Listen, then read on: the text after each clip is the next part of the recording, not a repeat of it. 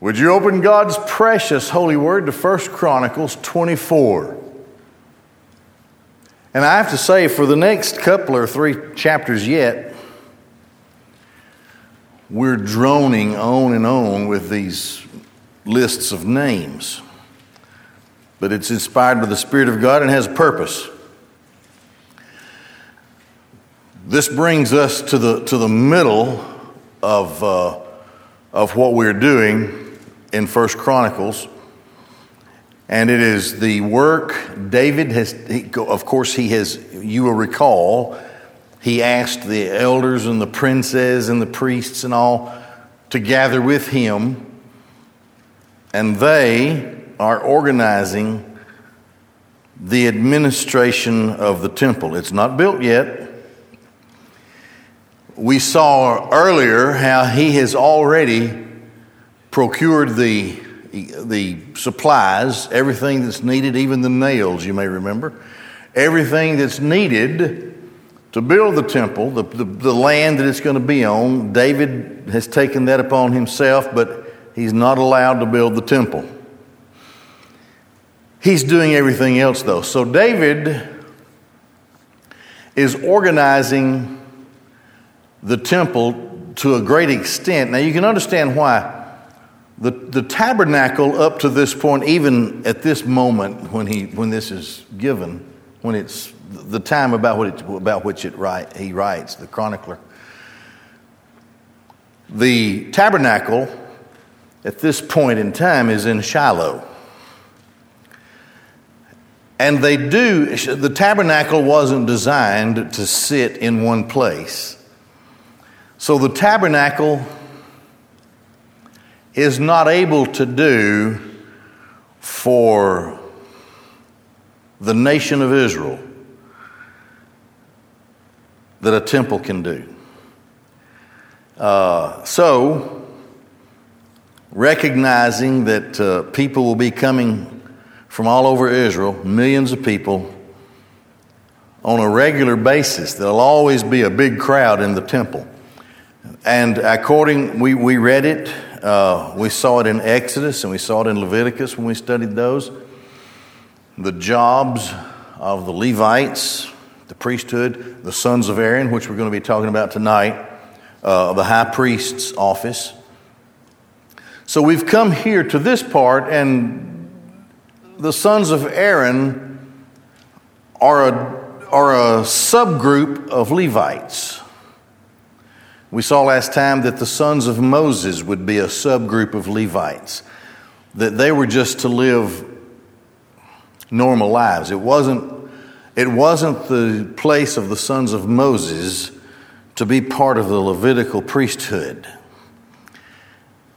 In a sense, neither is it for the sons of Aaron, because they are the high priests, the high priesthood.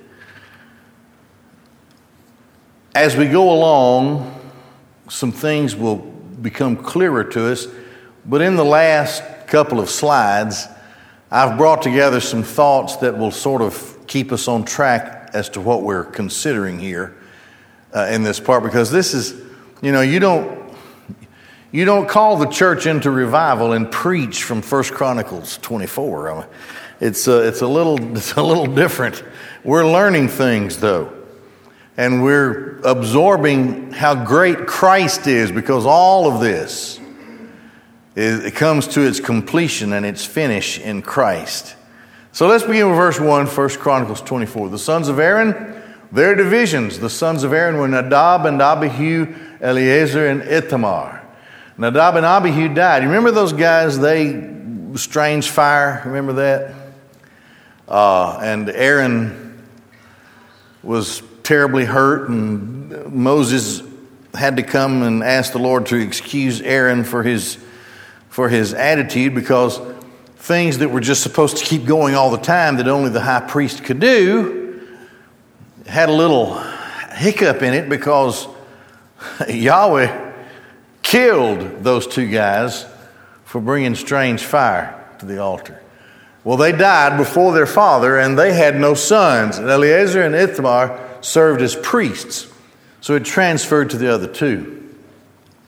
And David divided them, and Zadok was of the sons of Eleazar, and Ahimelech was of the sons of Ithamar, for their appointment in their work.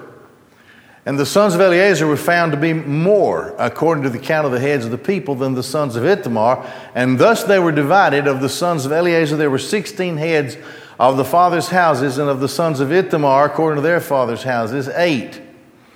And they divided them by lots, and these with those, because they were princes of the sanctuary, and princes, or special kind of head leaders, of Elohim, of the sons of Eleazar, and of the sons of Ithamar. Now the courses of the priesthood, that's a very important principle. We'll talk about it when we get to the end of all of this. And Shemaiah, the son of Nethanel, the scribe of the Levites, wrote them before the king and the princes, and Zadok the priest, and Ahimelech the son of Abiathar, and the leaders of the fathers' houses of the priests and of the Levites. One father's house established for Eleazar, and what was established for Ithamar remained established. Okay, let me back up here.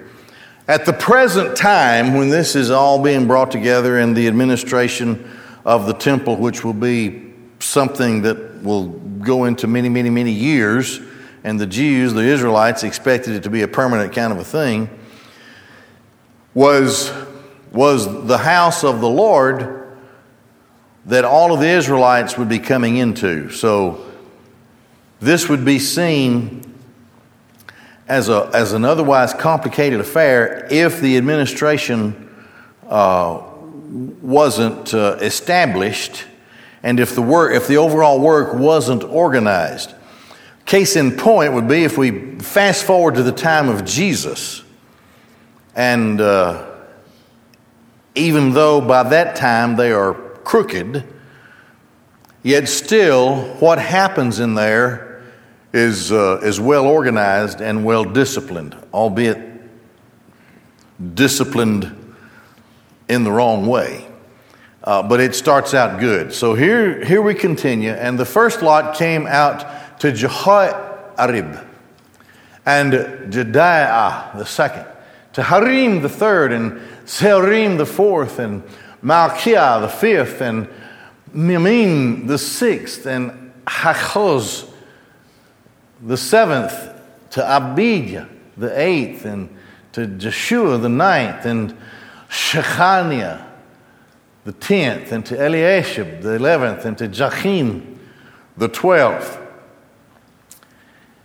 to Huppah the 13th, to Jeshabab the 14th, to Bilgah the 15th, to Immer the 16th, to Hazir the 17th, to Hapizez the 18th, and Pethahiah the 19th, to Ezekiel the 20th, Jachin the 21st, Gamul the 22nd, to Deliah the 23rd, and to Maaziah the 24th. All right, here are the 24 courses of the priesthood. It'll make more sense when I get to the sort of a general explanation of how this worked in Israel. But this is how it's organized. These are their appointments to their service, to come to the house of Yahweh, house of the Lord, house of Yahweh, according to their ordinance by the hand of Aaron their father, as the Lord God of Israel had commanded him. And of the remaining sons of Levi, of the sons of Amram, Shubel, the sons of Shubel, Jechdeah, and of Rachabiah, the sons of Rachabiah, the chief was Ishiah.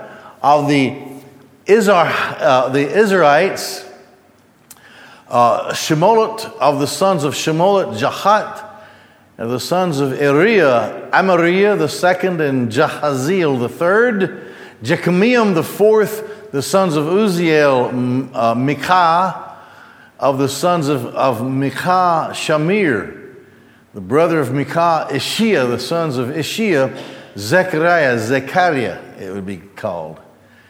The sons of Merari, Mali, and Mushi, the sons of Jaaziah, his son, and the sons of Merari, of Jaaziah his son, and Shoham, and Zakur, and Ibri.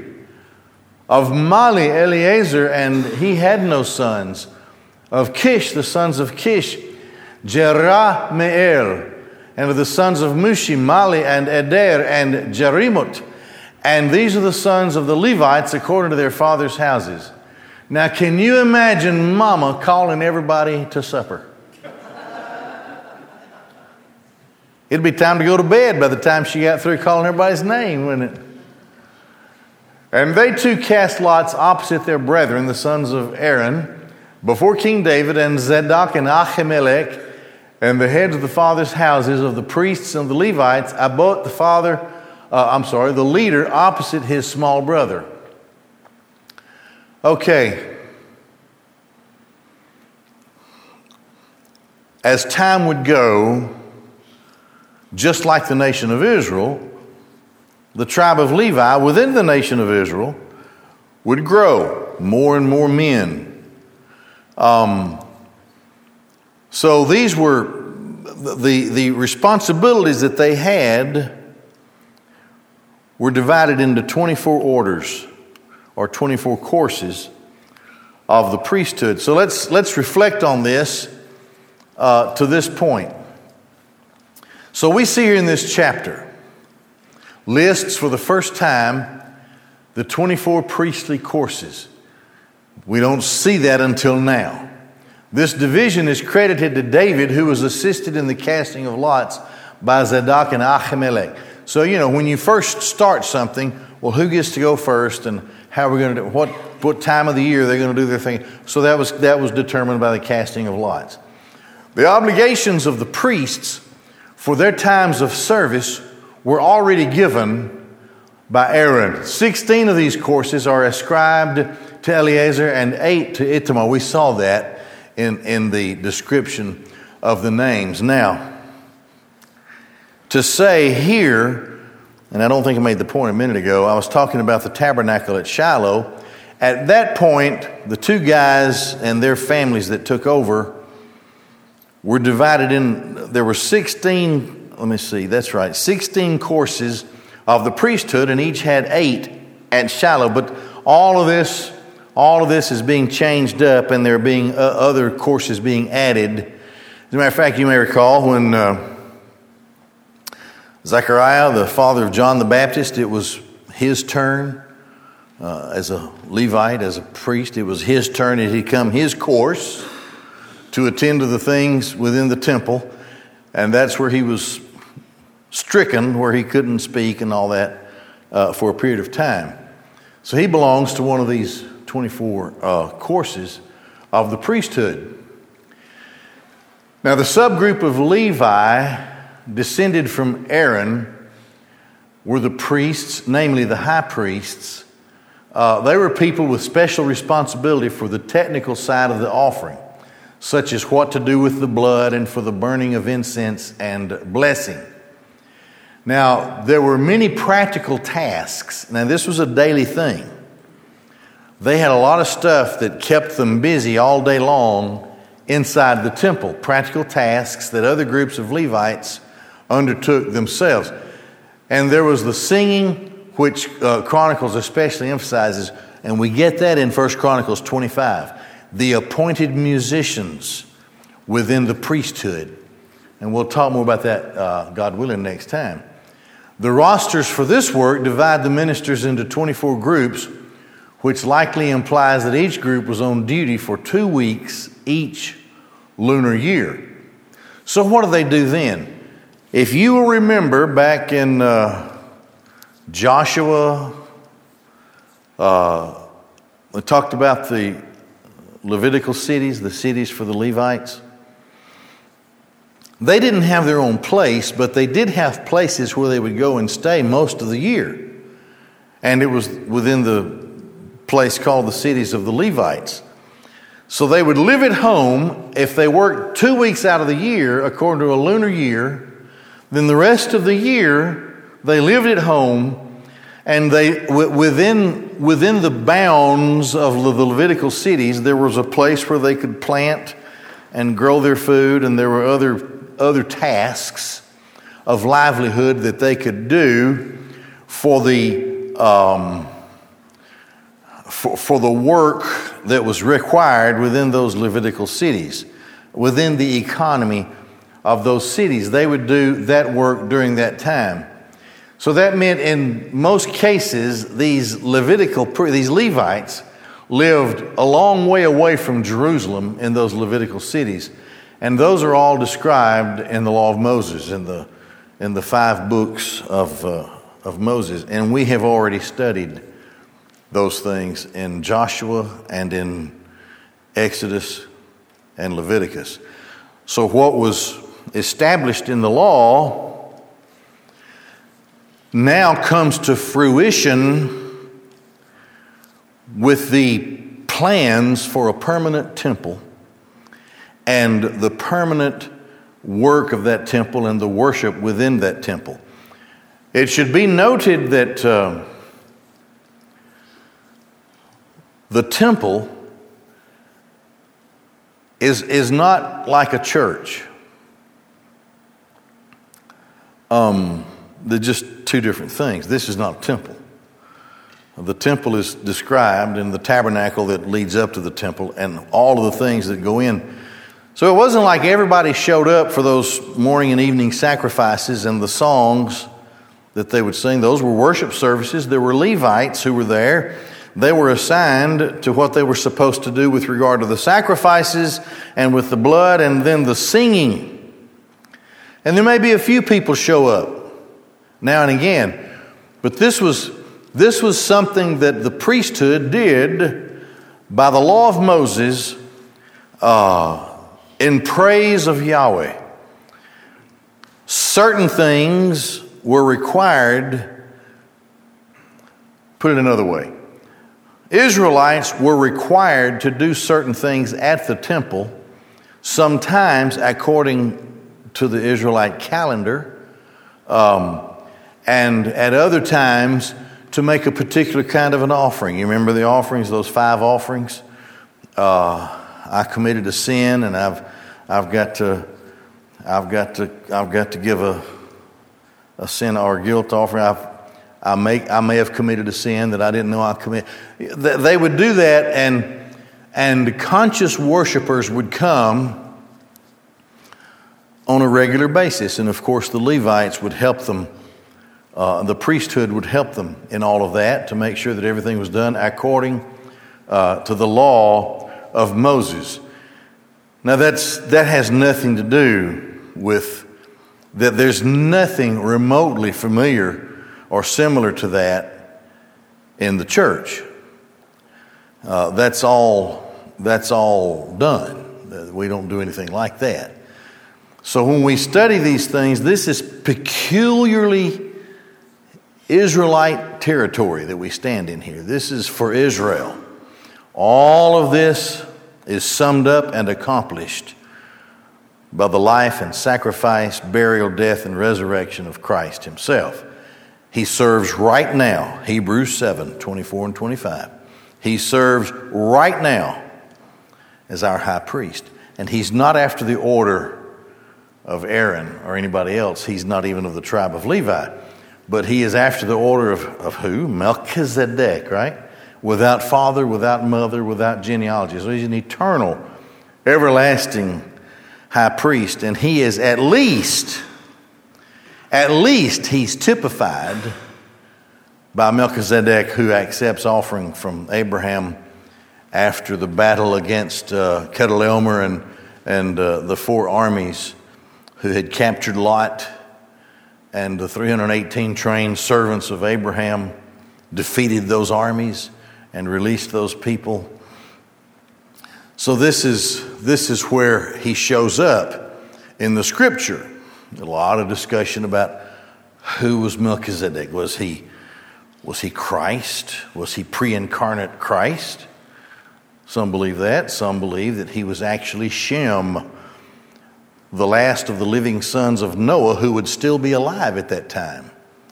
And that as a matter of fact, a part of his name would be in Jerusalem. It would be part of that area, Shem. So that may be okay. But I'm happy with whatever it is, because Christ, whether in reality as making a theophanic appearance to Abraham in the Old Testament, or whether by type with some individual who is a priest of the Most High,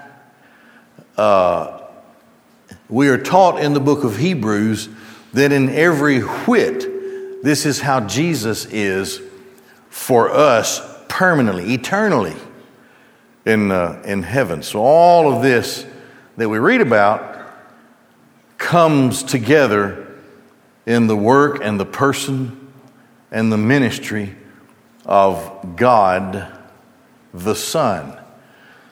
So the next one, and we're going to look at it tonight, but the next chapter has to do with the Levites who will be the musicians for the work in the temple. But right now we'll stop there and we'll have a deacon prayer time.